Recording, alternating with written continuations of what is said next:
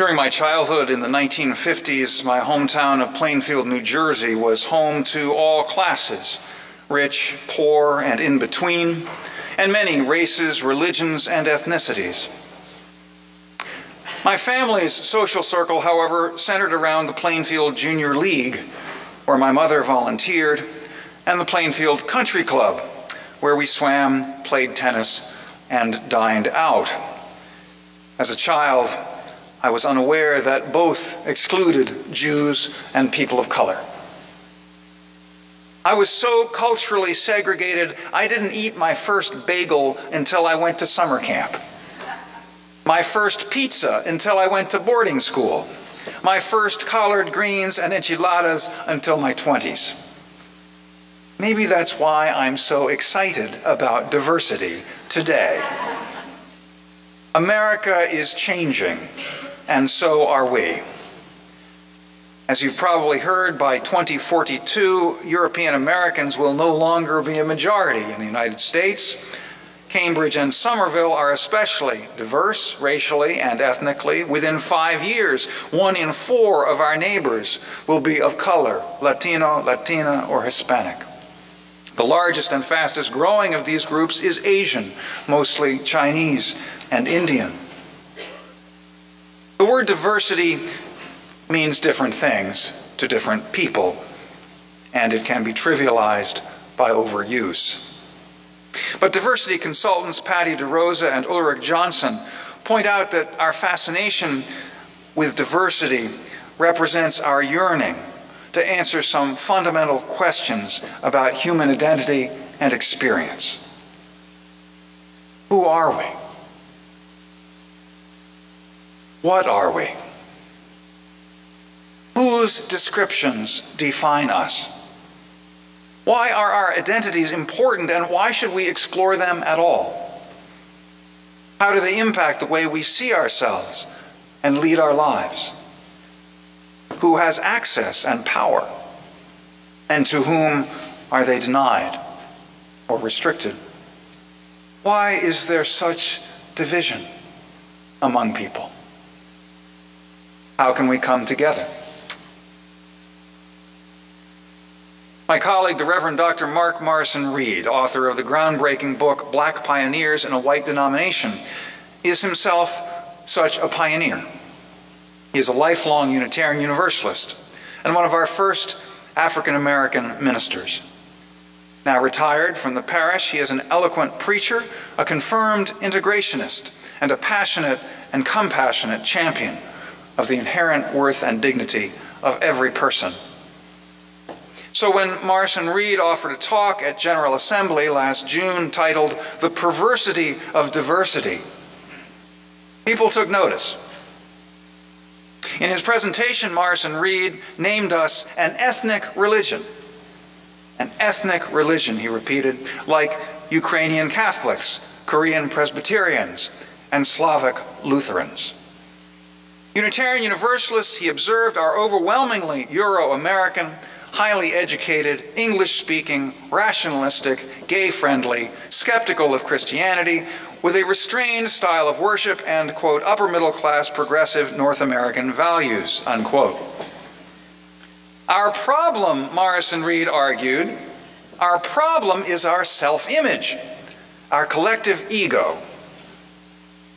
We want to be different than we are, he said, because we want to feel better. When Unitarian Universalists talk about diversity, he contended, we really mean only people of color, Latino, Latina, and Hispanic, while ignoring other kinds of diversity. Citing demographic data, Morrison Reed pointed out that the increase of UUs from these groups tracks precisely the increase in their education and income levels, because highly educated middle-class people of whatever background, quote, fit into our UU culture, unquote. This trend, he said, will continue regardless of what we UUs do or don't do. Change will come whether we work for it and celebrate it, or distrust it and resist it, or simply wait. It will come whether we want it or not. Morrison Reed's address spoke many truths, some painful, some humorous, some both at once. But reflecting upon it, I found myself troubled by its seeming resignation, its sense of futility, and its potential interpretation as license for complacency. Morrison Reed, who edited an anthology titled Been in the Storm So Long, has weathered many storms. Through decades of struggle, as an African-American Unitarian Universalist minister, he has earned his rest. We have not. For us at First Parish in Cambridge, whatever our color or culture or class, the time has come not to throw up our hands, but to roll up our sleeves. Like many of us, I've sometimes used the word diversity as shorthand for diversity of color, and that's a mistake. Diversity also includes diversity of thought, age, class, culture, education, national origin, sexual orientation, gender presentation, physical and mental ability, and other variables. When I talk about a multiracial, multicultural, justice-making future, I envision that inclusive breadth of diversity. Of course, Unitarian Universalism has a culture. Every group does. But culture is not ethnicity, because culture can change. We think we don't like a certain food, but then we do. We think we don't like a style of music, but then we do. We think we don't like to sing, but then we do. A lot of heterosexuals think they don't like gay people until they get to know one. If I'm ethnically Armenian American, I'm Armenian American till the day I die, no matter how acculturated I may become. But as a Unitarian Universalist, I can change if I am willing. I have before. I will again. Not because I should, but because I want to. Because I yearn to. We who have chosen this faith can choose the kind of faith we want it to become if we are intentional and flexible and forgiving and faithful. Morrison Reed is right. Change is inevitable. In this ancient truth, there is liberation and peace, but no excuse for inaction. There are two kinds of change, passive and active. One happens to us, the other we choose. One drifts with the tide, the other charts a course. One affects us, the other defines us. If, as Morrison Reed seems to counsel, Unitarian Universalists sit tight, relax, and wait for change to happen, we may eventually become somewhat more racially diverse, but other diversities of class, education, ability, and culture will remain unaddressed and largely unaltered. While we wait for demographics to overtake us, millions of people who might have enriched our congregations, alienated by our inertia, our rigidity, and our self-satisfaction, they'll go elsewhere. We will remain culturally impoverished, while those who pass us by miss out on gifts of fellowship and spirit they might have found here. Take, for example, gay, lesbian, bisexual, and transgender people of color, shunned by Christian churches, only to feel unwelcome in a white-dominated Unitarian Universalist church. If we do nothing, the children and youth of color already among us will leave in search of a more supportive spiritual community. Reverend Rosemary Bray McNatt's 16-year-old son Henry startled her when he suggested he might join another religion when he grew up. It's not that I don't like being a UU, he told her. I'm just tired of being the only black kid in the youth group, and the only black kid at camp, and the only black kid everywhere. Morrison Reed charges Unitarian Universalists with seeking diversity because we want to feel better. Guilty, as charged. I do want to feel better, and I bet you do too. Feeling good is not an ultimate goal. Indifferent to justice, feeling good is just narcissism. But you know what? Working for justice feels good. Standing on the side of love feels good. Doing the right thing feels good. Beloved community feels good. It felt good when marriage equality became law in Massachusetts. It felt good the night an African American was elected President of the United States. It will feel good when this congregation is truly multiracial, multicultural, and justice-making.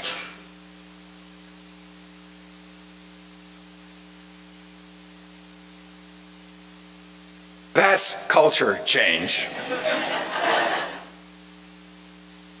The arc of the moral universe is long, but it bends toward justice, said Martin Luther King Jr., paraphrasing Unitarian abolitionist minister Theodore Parker.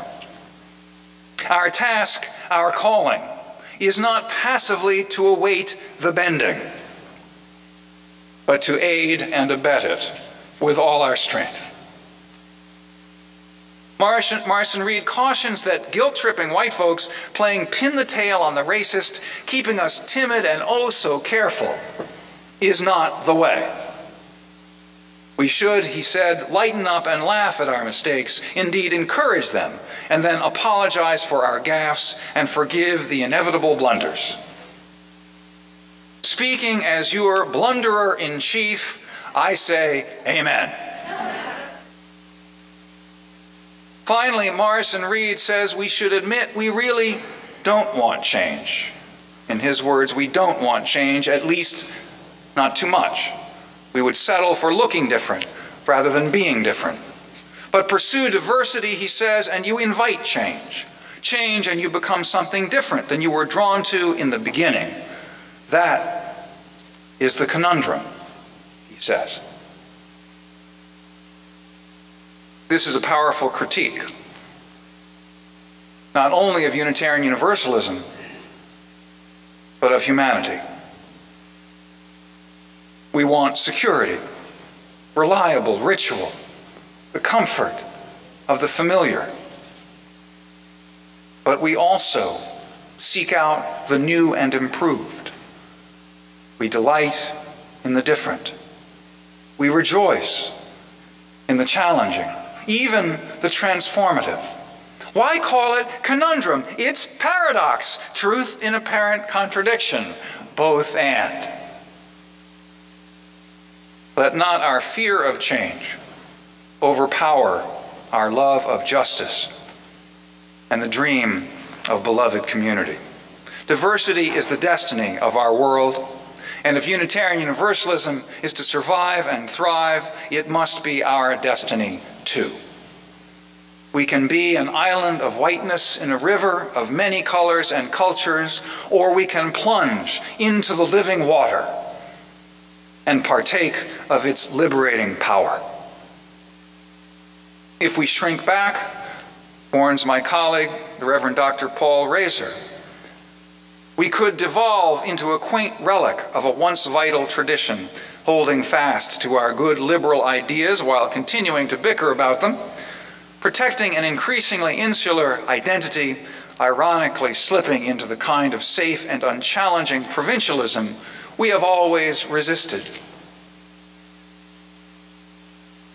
But if we take the leap into the river of diversity, we could become what sociologist Michael Emerson calls sixth Americans.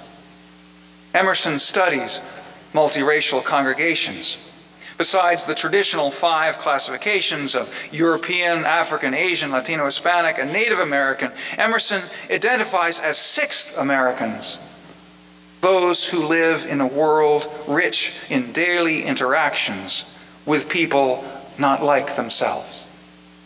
They cultivate relationships with those of different backgrounds and cultures and become conversant and increasingly comfortable in those relationships. And they seek out religious communities in which these relationships thrive, thereby enriching their lives and nourishing their souls. We have a lot of work to do amongst ourselves and in the community around us, but we've made a promising start. Over a year ago, the congregation voted to hire the Just Change Consultancy, which has been guiding us in becoming a multiracial, multicultural, justice-making congregation. Last June, we voted to call an associate minister of color, Latino, Latina, or Hispanic through the Diversity of Ministry initiative of the Unitarian Universalist Association. Yesterday, 8 First Parish leaders and I participated in Transforming Our Whiteness, a day-long workshop on white privilege.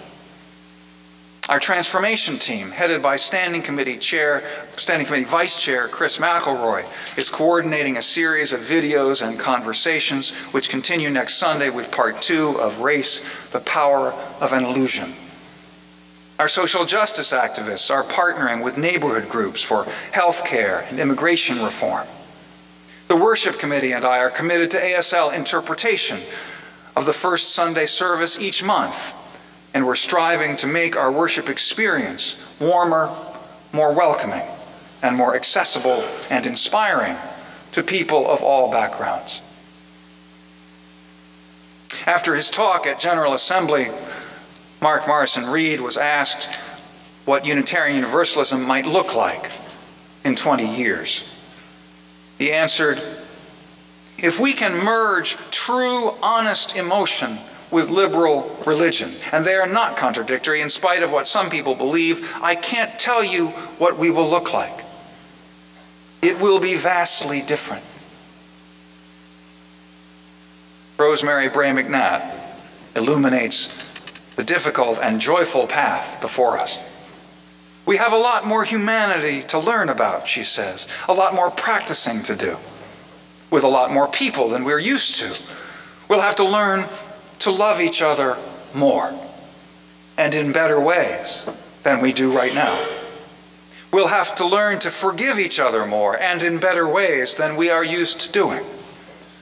We want our churches to be safe, but safety is a relative term when it comes to religious community. Or if we are really practicing what it means to be human in an ever-widening circle of humanity, Bray McNatt says, our congregations may become some of the most dangerous places we know, because they will become faithful communities of change as we call each other into that territory of the soul that distinguishes the church from a social club, or a sorority, or a coffee house for the vaguely spiritual. Filmmaker Henry Hampton, producer of Eyes on the Prize, worked in the 1960s as public information director of the Unitarian Universalist Association. He once said, "When you dream something, you can begin to take it upon yourself,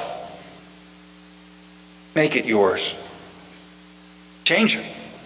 But you have to dream it first. You have to think of the world as you would really have it. I don't mean wish it, I mean dream it." And sometimes, Hampton said, sometimes I think Unitarian Universalists wish more than they dream. Let's stop wishing for beloved community and start dreaming it, planning it, seeing it, living it, until we wake up one astonishing, blessed morning. Oh Lord, what a morning, to find the dream come true. Amen. And blessed be.